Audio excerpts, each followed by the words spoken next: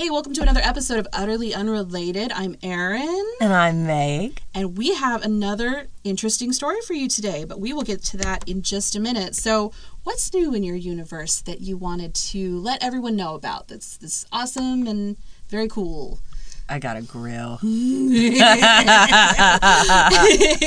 the best thing in my life. Is it like a little one for indoors? No, this is a big dick grill. It's absurdly large. I got it on sale. I'm a sale queen. A size queen, I guess. And so I picked it up and okay, let me preface all of this by saying my car is a 2-door Hyundai Accent hatchback.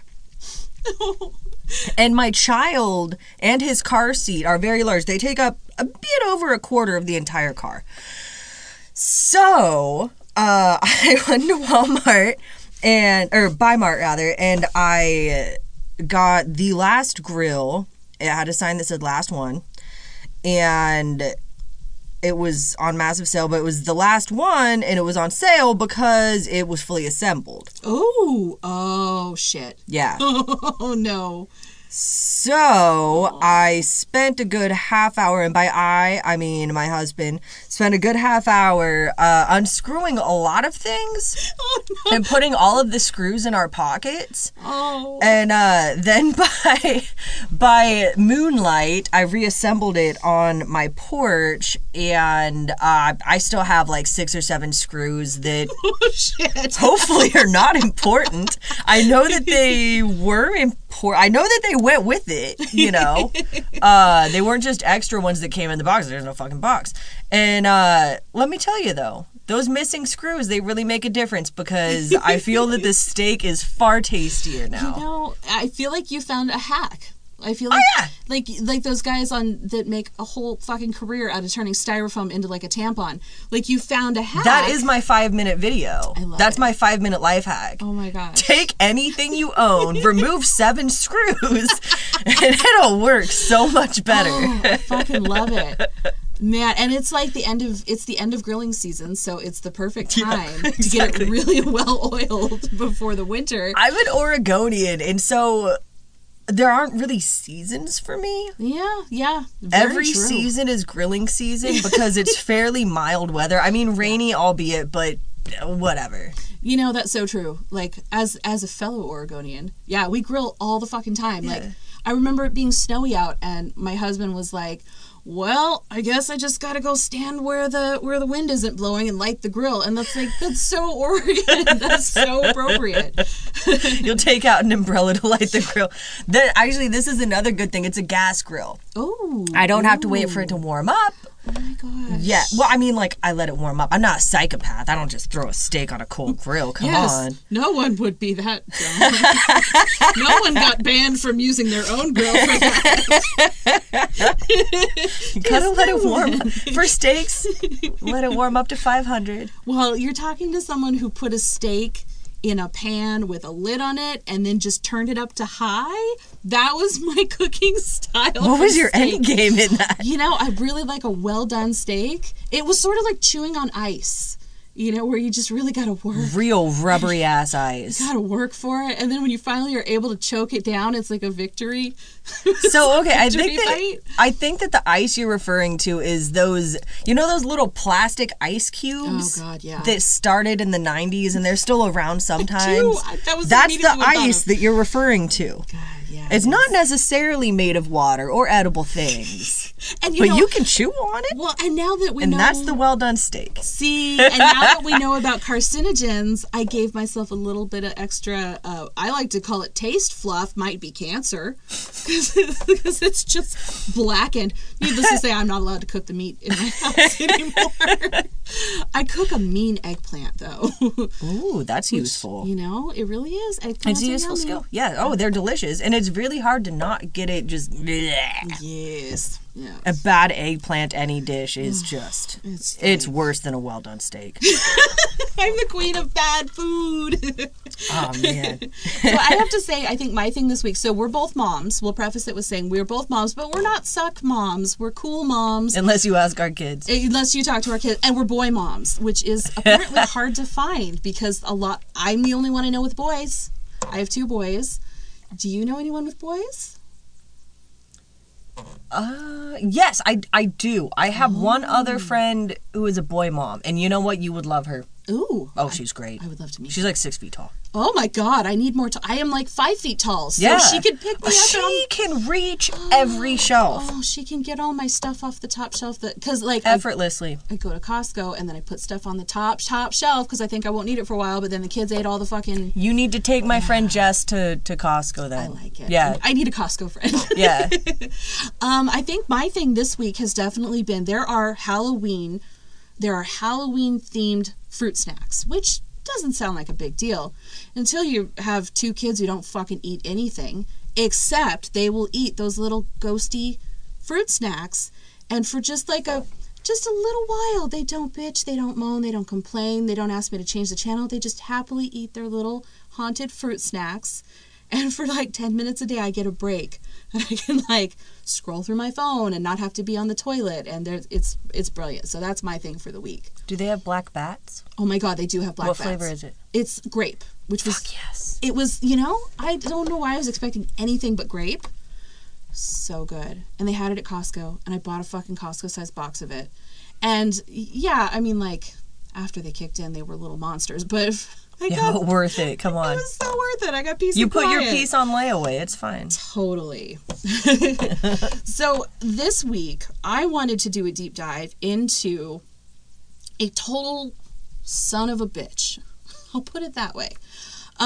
This is someone, so when I was, oh my God, way fucking younger, and I was in film school, I used to do this fun thing, and if you're from Portland, or if you've been to Portland, or if you know about Portland, you might know about Cinema 21 on 21st and Burnside. Oh, they'd play obscure, kind of obscure, like yes. art house style films. Yeah, I saw a really fucked up movie there one time about, it was on a first date, about a guy who got stuck in a windshield. The wiper was like in between his rib. It was a fucked up movie. I think it's called Stuck, actually. Oh my God. Yeah. Yeah, anyone you talk to when you're like, Cinema 21, they're like, I saw a fucked up movie there.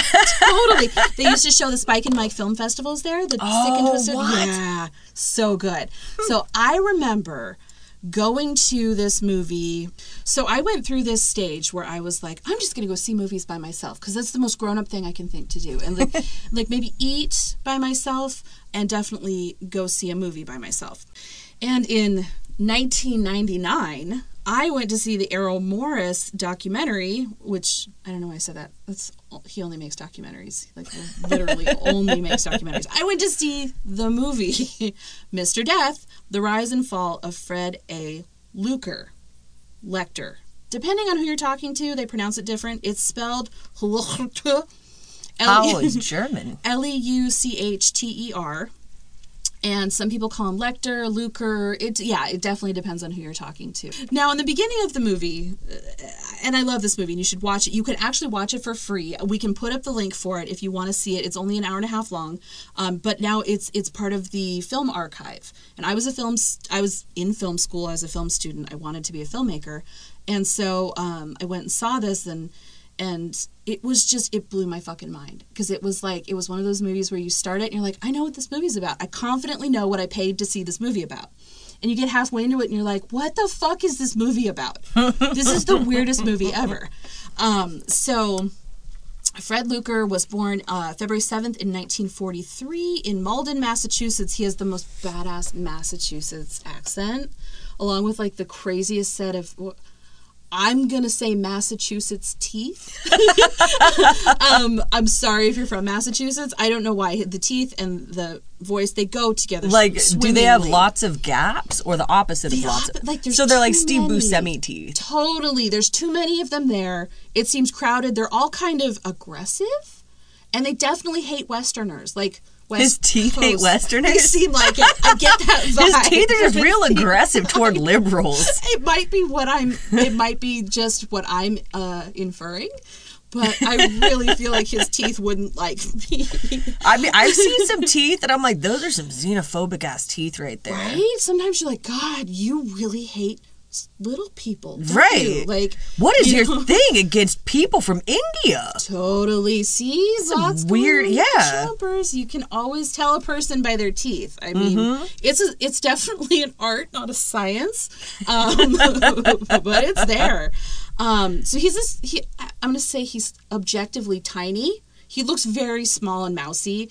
They stood him next to what I would call a regular adult man, and he is dwarfed by him. He's very... Like David Sedaris size? Ooh, more like a David... Oh, my God. What's his last name? Holy shit. Joe Dirt. Joe Dirt. He's like Joe Dirt. He is Joe Dirt, but he's from Massachusetts. David Spade? David Spade, right? David Spade doesn't at all have teeth that are aggressive against liberals. I know. If anything, I would venture to say that his teeth are that of a chill person. I think they are very liberal-friendly teeth. Yes. But the stature of Fred Leucher is very, I would say... So just a slight build. A very small man, a smallish man. Lilliputian. Him and I would be eye to eye, I do believe. So he's a Shetland fellow. He is a Shetland. Yes, he is a very Shetland fellow. He's got big glasses and a giant smile full of liberal-hating teeth. He probably didn't get the vaccine. I mean, all that I'm seeing is just David Sedaris with the teeth of Nosferatu. That is my mental image at this point. Now I'm going to be an asshole and I'm going to show you a picture of him. He's obviously not smiling. He doesn't have his I mean, I'm not altogether wrong. He looks kind of like if you took Dan Florek and you put him in a shrinky-dink machine and you gave him some liberal-hating teeth and some, like, real big glasses. It's true. It's true. I found a picture of the teeth. It's not zoomed in, but whoa, yeah, his teeth are real conservative. They are Antifa hating. His teeth are Antifa. His teeth are Antifa. Holy shit, that's the best thing I've heard. Hands down, we just won the best podcast award. That is amazing. Oh, that makes me so happy. And you can go to utterlyunrelated.com and buy your Antifa gear. Yes, coming soon. Yes, your Antifa merch. That's brilliant. So, the reason his teeth are so jacked up, I'm sure, is partly genetic, but it's partly that he smokes 6 packs of cigarettes a day, according to him. He says he drinks 40 cups of coffee and smokes 6 packs of cigarettes a day. Okay, but keep in mind, he's a very small person, so his version of a cup is the tiny espresso cup one gets in France. The little tiny teeny one. He actually only really drinks 1 pot of coffee. Oh my God, you're right. But if you drink 1 pot of coffee, 1 shot glass at a time, and you call each shot glass a cup, then yeah, you absolutely drink 40 cups of coffee. Oh my God, and in the movie, the coffee cups look normal size? Yeah, because his hands are tiny. Because his hands are tiny. Have you seen Andre the Giant hold, like, a big beer? It looks like me holding one of those tiny, like, half cans, you know? It totally does. Yeah, it's all about perspective, friends. That's true. Yeah. Now, he is still alive as of today. Whoa. As of 2021, he is still alive. For some people, the 40 cups of coffee, a.k.a. 1 pot, and the 6 packs a day work. Apparently, you have to be anti-Semitic for that to happen. Oh, yeah, because we're going to get real deep into his anti-Semitism. I feel like that's what's keeping him alive. Yeah, I've known people stay alive several years on hatred alone, really. Hatred and spite. That's probably going to be all that fuels me. And salt.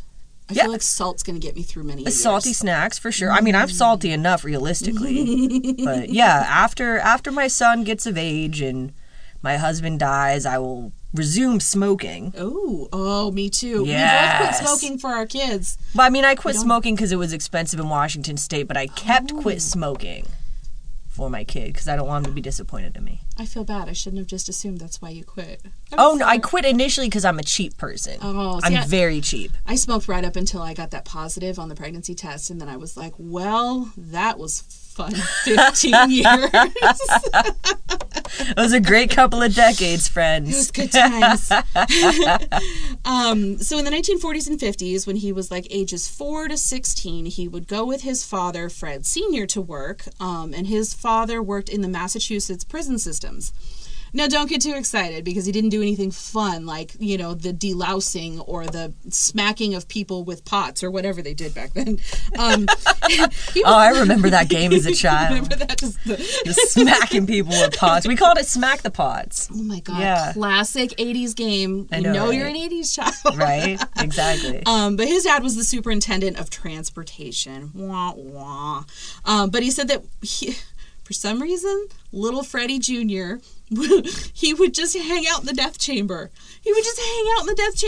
Now, he does claim that he got to hang out with all the prisoners and they would teach him, like, how to cheat at cards or whatever. I don't believe it for a second. Like, they don't, even in the 50s, they didn't let toddlers just, like, go hang out with prisoners.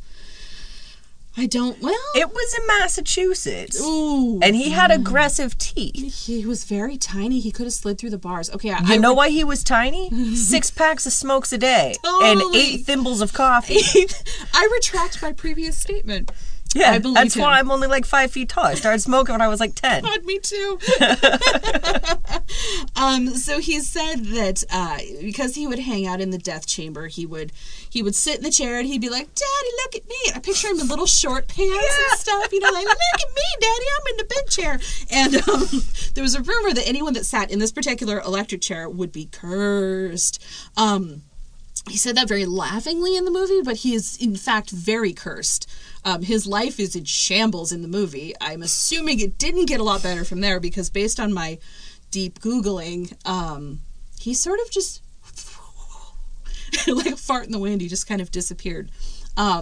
So I'm assuming that the curse is very real. But in 1964, he went to Boston University and got a Bachelor's of Arts degree. The most useful of degrees. Absolutely. Second only to theology. And in 1979, he started Fred, I'm just going to say Leucher because it makes me happier. Fred Leucher Associates, through which he sold several services to the states to help them maintain, improve, document, and ascertain the effectiveness of their capital punishment equipment. Hence the name Mr. Death. He never went for the full doctorate. He did not. So he not only did he not get his doctorate, he didn't get his bachelor's. He didn't know anything about anything except he sat in the big chair when he was little and he thought to himself, I could do this better. So for some reason in Tennessee, the warden of the prison there, we'll call him Carl. I don't know what his name was. We'll just call him Carl. He called him up and he said, "Hey, Carl, I got a way that we can execute criminals more efficiently." And Carl was like, "It's Tuesday. I just took a dump. I got nothing better going on. Let's do this." Now Fred Leucher stresses that he did this as a humanitarian because he wanted to provide a greater respect for the process of the human being executed. That sounds really noble. It sounds like a good thing. Because people before that, they were just sort of, they were getting fried willy-nilly, like they hadn't figured out to put the sponge on the head first, and so their eyeballs were just sort of popping out, and they were still alive, and it was really horrible and graphic. And he went in and he was like, "Hey, I can do better because I've, I guess because he's thought about it a lot. I don't really know what he said. He probably just smiled and they were like, those teeth? Those teeth, yes. They would not do me wrong." And so he went in and he was like, "Okay, I'm going to do this." And he did it, and it successfully killed a prisoner. And he was like, "Woo! I'm the dude. Give me all the money and all of the contracts." He went to New Jersey, and as they say, he aggressively solicited his business. I think he might have bit some people or something. And he was charging $30,000 for each one of his improvements. That's a lot of fucking money ever, especially in 1985. So in the beginning of the movie, he demonstrates his electric chair. he doesn't really talk about too much how his is better than others. He says there's 2 jolts of current. One destroys the person's central nervous system. The next one floods the body with adrenaline, and the heart can't pump everything, and then they're dead. So he says that this is, the most effective way to kill a person. I mean, maybe. I also didn't go to school for death chamber economics. I don't know. I a little did. Ooh. I mean, I went to school a little for nursing. Yeah. It makes a little bit of sense that they would want to destroy the nervous system initially, and that would be more of a humanitarian act, because then, no nervous system, no nerves, no feels. And then after that, they would just be flooded with death. Yeah. So, I mean, I can understand, like, the basic functions of it, but I also have come up with a side plot on this. The reason that his teeth are like that. So you've seen Red Dragon. I have. Okay. So I think all of the cigarettes and coffee, because he looks like a black coffee guy, but he was a little kid when he was drinking his little thimbles of coffee, so they probably had lots of sugar in them. Completely degraded his teeth. He took 1 tooth from each prisoner he executed, up until he got to about 56. The regular mouth only fits like 30-some, so... So he made himself a set of, like, Red Dragon dentures? Yes. Oh my god, I fucking love it. But it's not like he took an incisor from an inmate and put it where the incisor goes. No. He had a canine where an incisor goes. It's bedlam. His teeth are bedlam. It might, at this point, sound like we are maybe not such nice people, but believe me, I'm a shit person. But this, I'm also trash as a person, but this guy fucking deserves it. I promise. Just hang in there. We'll get there. He really does deserve it. So he complains that the chairs of the time were being built by electricians, quote unquote, and inmates who had no idea what they were doing. Like, him either. It makes sense. It tracks. Yeah, it sounds right. So he came in and was like, listen, I got you. I used to hang out on cell block A. I mean, do you know Vinny? Do you know Vinny? Yeah, me too. Yeah. His daughter? Yeah, totally. Grammar school. Yeah, Catherine. Oh, what a bitch. Right? And he's like, and that chair, I sat in that shit when I was little. And also it's like an encyclopedia that talks about, like, death and stuff. So I know what I'm doing. So some idiot who ran the prison in Tennessee was like, yeah, dude, okay, show me. And he was like, wait right there. I'll be right back. Let me go build this. Hold my thimble of coffee, sir. Right? So he built this chair that succeeded in killing someone and started calling himself an engineer. And he was like, well, I fucking engineered this chair. I bet I could do lethal injections. I mean, it's not that different. So he made lethal injections more efficient, according to him. And then he was like, ooh, hangings? I've seen those. I'm going to fix your fucking gallows. Whoa. Finally roll the dice. He's getting all these government contracts. He's making fucking hand over fist money. And finally he's like, gas chambers. I got this. I know what to do with a gas chamber. I know the best way to kill someone in a gas chamber. And I thought he was going to take the high road and make a fart joke. I was let down. He did not. No fart joke to be found. So... In 1988, he's hanging out, he's smoking his cigarettes, he's drinking his black coffee, he's perfecting his look, his teeth in the mirror. He's getting that nice patina. He is. When he gets a call from someone he's never heard of. And he's like, well, I talk to people, this is fine, I don't need to know anymore. This guy's like, hey, I'm Bill Armentrout. I'm a lawyer in the big city of Jefferson City, Missouri. And, I heard about you at the Missouri State Pen. And, do you want to hang out and make some money? And he's like, I like money. Yeah, okay. So the guy's like, we'll give you cash. We'll give you $30,000. You just come do some science for us and testify in court. And, like, no big deal, you're an expert. We need an expert. You're a self-proclaimed engineer. Totally. Your teeth look very, like, anti-Semitic and trustworthy. Right. And so he's like, cool, I don't need to know anymore. Let's do it. And so it turns out that the lawyer represented a man named Ernst Zundel, a German on trial in Canada for publishing Holocaust denial materials.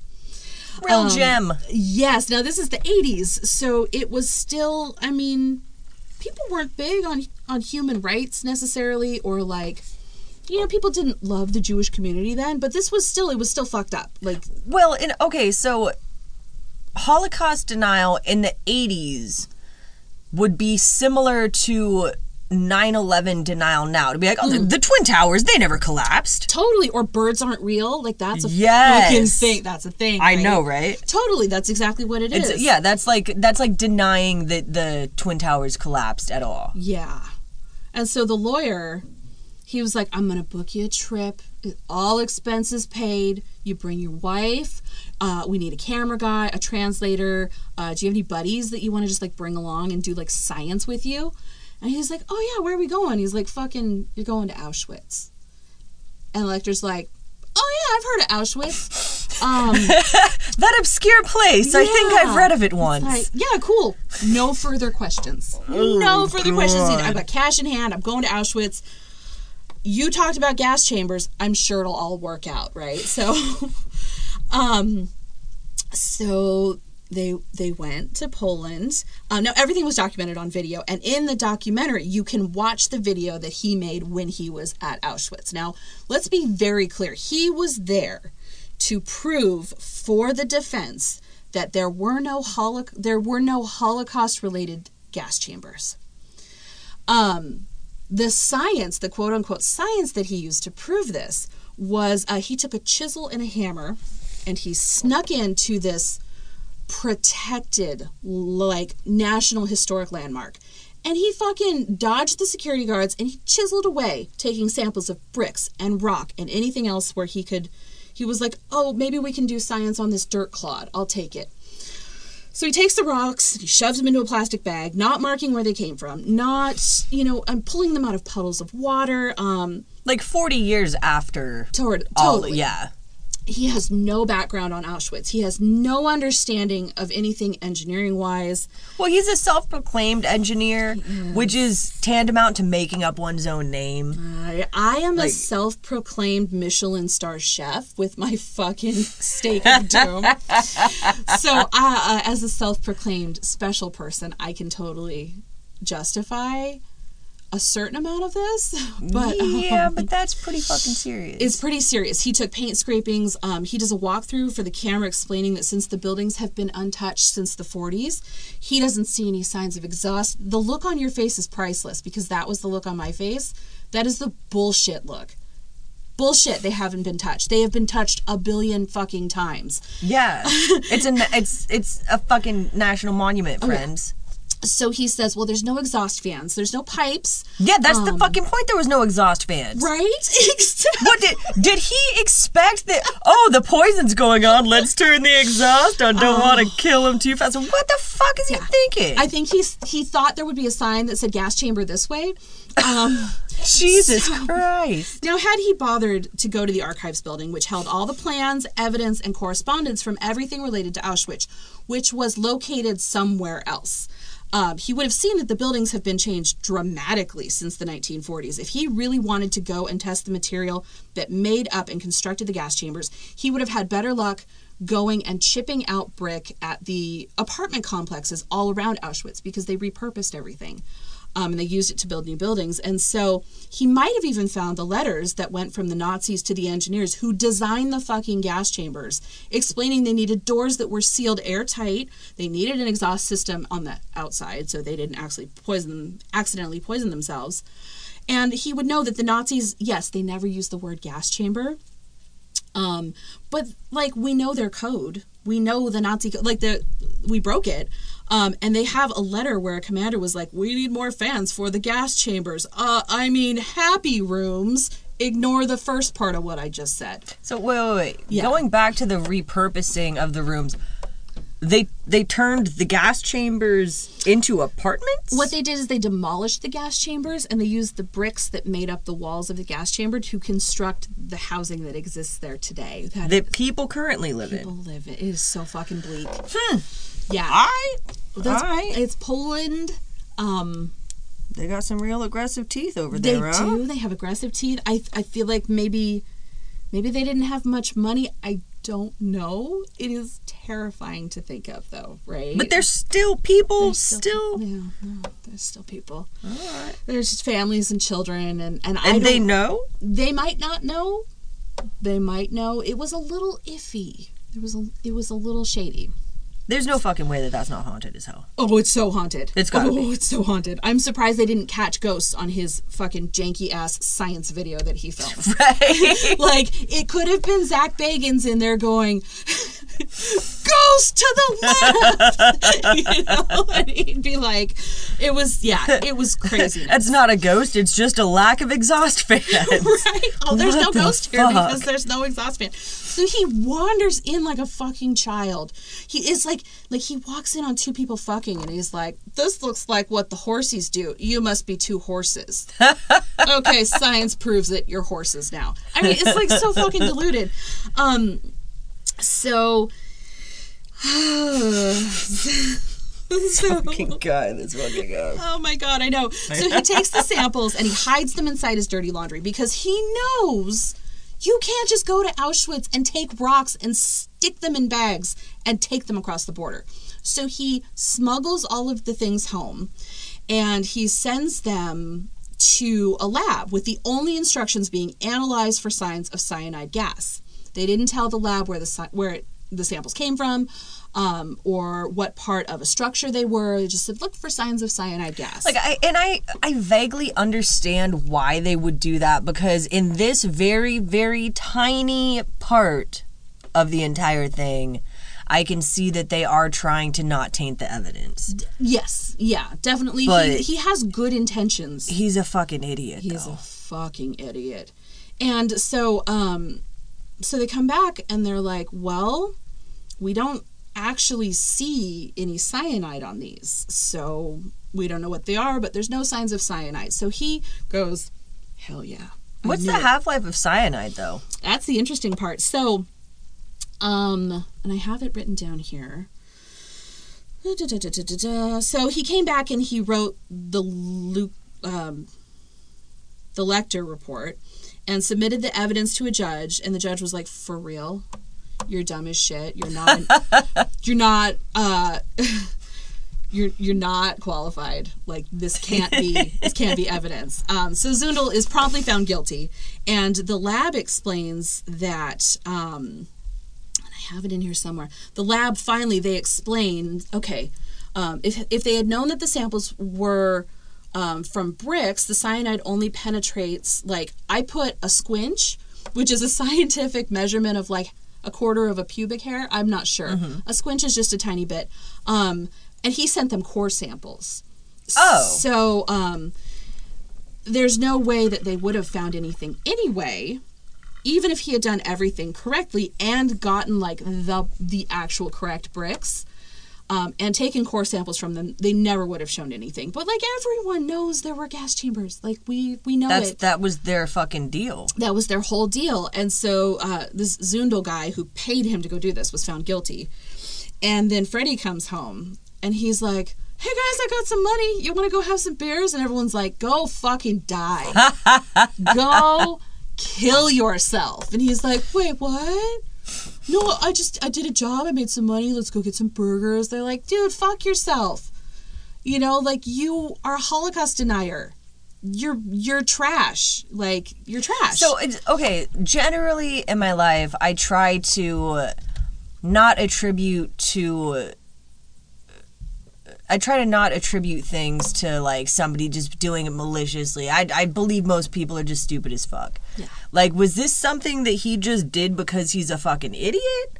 Or something that he did because his teeth told him to? So there's some conflicting evidence. He himself says, I have lots of friends who are Jewish. Then he stops and he goes... A classic fucking... Yeah. Right? Then he stops and he's like, well, I used to have lots of friends who are Jewish. Did they all tell him to fuck off? They did. Oh, thank God. His wife left him. Ah! Everyone canceled their government contracts with him. And he's like... Everyone talks about it. They're like, this guy is so stupid. It's sad how stupid he is. Like, some people, because the only way that he could make money after everyone disowned him, after he came home, was to go speak at white supremacist rallies. Ah, gross. Yeah. Come on. And all of the white supremacists adopted this report that he wrote about how there were no gas chambers. Oh, and my so fucking God. part of him is stupid. The other part of him is just a white guy making money off the backs of a tragedy. And it's so there. I guess the answer is maybe. Maybe he's shit. Maybe he's not. Either way, he's very stupid. Oh, yeah.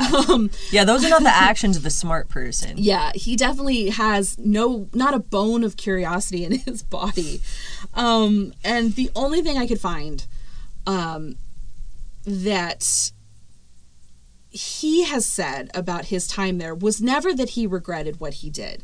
Never that he was like, I really wish I hadn't gone in there and then tied myself to this Holocaust denier. No, the only thing that he ever said was, I wish there hadn't been the misunderstanding of my intentions. My intentions were to go there and do science. I mean, every time I get up, my intentions are to not be an asshole, but I don't succeed at that very often. I rarely deliver at that. Yeah, I mean, really. So intentions are great and everything, but when at the end of the day, you've been a part of this disgusting, deplorable sea of disinformation, like, you have to take some responsibility. Oh, absolutely. So I think that and a person could possibly pivot from that. Definitely. There's OJ lives in Las Vegas and people buy him drinks. So, like, if OJ can bounce back, I think anybody can. Well, I mean, I don't know if he bounces back necessarily. People just enjoy being fame adjacent, but like, oh, that's true. I mean, like, it wouldn't have taken a whole lot for this dude to just backpedal a bit and be like, I was wrong. Oopsies. You know, I'm kind of a dummy. I'm not a geologist. I'm not a geologist. I'm a self-proclaimed engineer. Yes. That's true, Yeah. and I did make up my own name. White Fang is what I prefer to be called now. You guys, you have to see this. We'll post it on our Instagram. You've got to see. He likely wears fedoras. Oh, he probably says some real cringe shit. Definitely. But this goes out to all of the Holocaust deniers who are listening, of which I'm sure there are many. It's never too late to just be like, I was wrong. Yeah, totally. I was wrong. The Holocaust happened. I was wrong. We will give you a hug. Maybe a donut for It's admitting debatable. it. You know? For admitting it, I will give you a long distance donut. Yeah. A hug's a bit much. Hugs too much. Aaron will give you a hug. I'll give you a finger hug. Like, I'll waggle my finger at you from afar, and you can do... No, that's even too much. I'm not going to send positive energy, but No. I'll send you a coupon You know for what? something. I won't shit on your lawn. How about that? If you are a Holocaust denier and you flip it and reverse it and change your ways, I just won't shit on your lawn. I won't actively wish death on you. Yeah. I think that's fair. That's fair. And so that is the story, the very twisting, turning, odd story of Mr. Death, who started out as a death chamber aficionado and turned into a Holocaust denier. That story has as many twists and turns as do his teeth. It does. Oh, the teeth. Oh, you fucking guys, teeth. you got the fucking teeth. So, Fucking teeth. so until next Thursday, you can find us on all the socials. You can listen to my other podcasts, the Movie Maven podcast or the Sleepy Knots podcast, if you want to know about movies or some weird sleep stories. And we've got some really great shows coming up for you, some really exciting merch opportunities. So stick around and see what we might educate you on. You might never have ever heard about this otherwise. So until next time.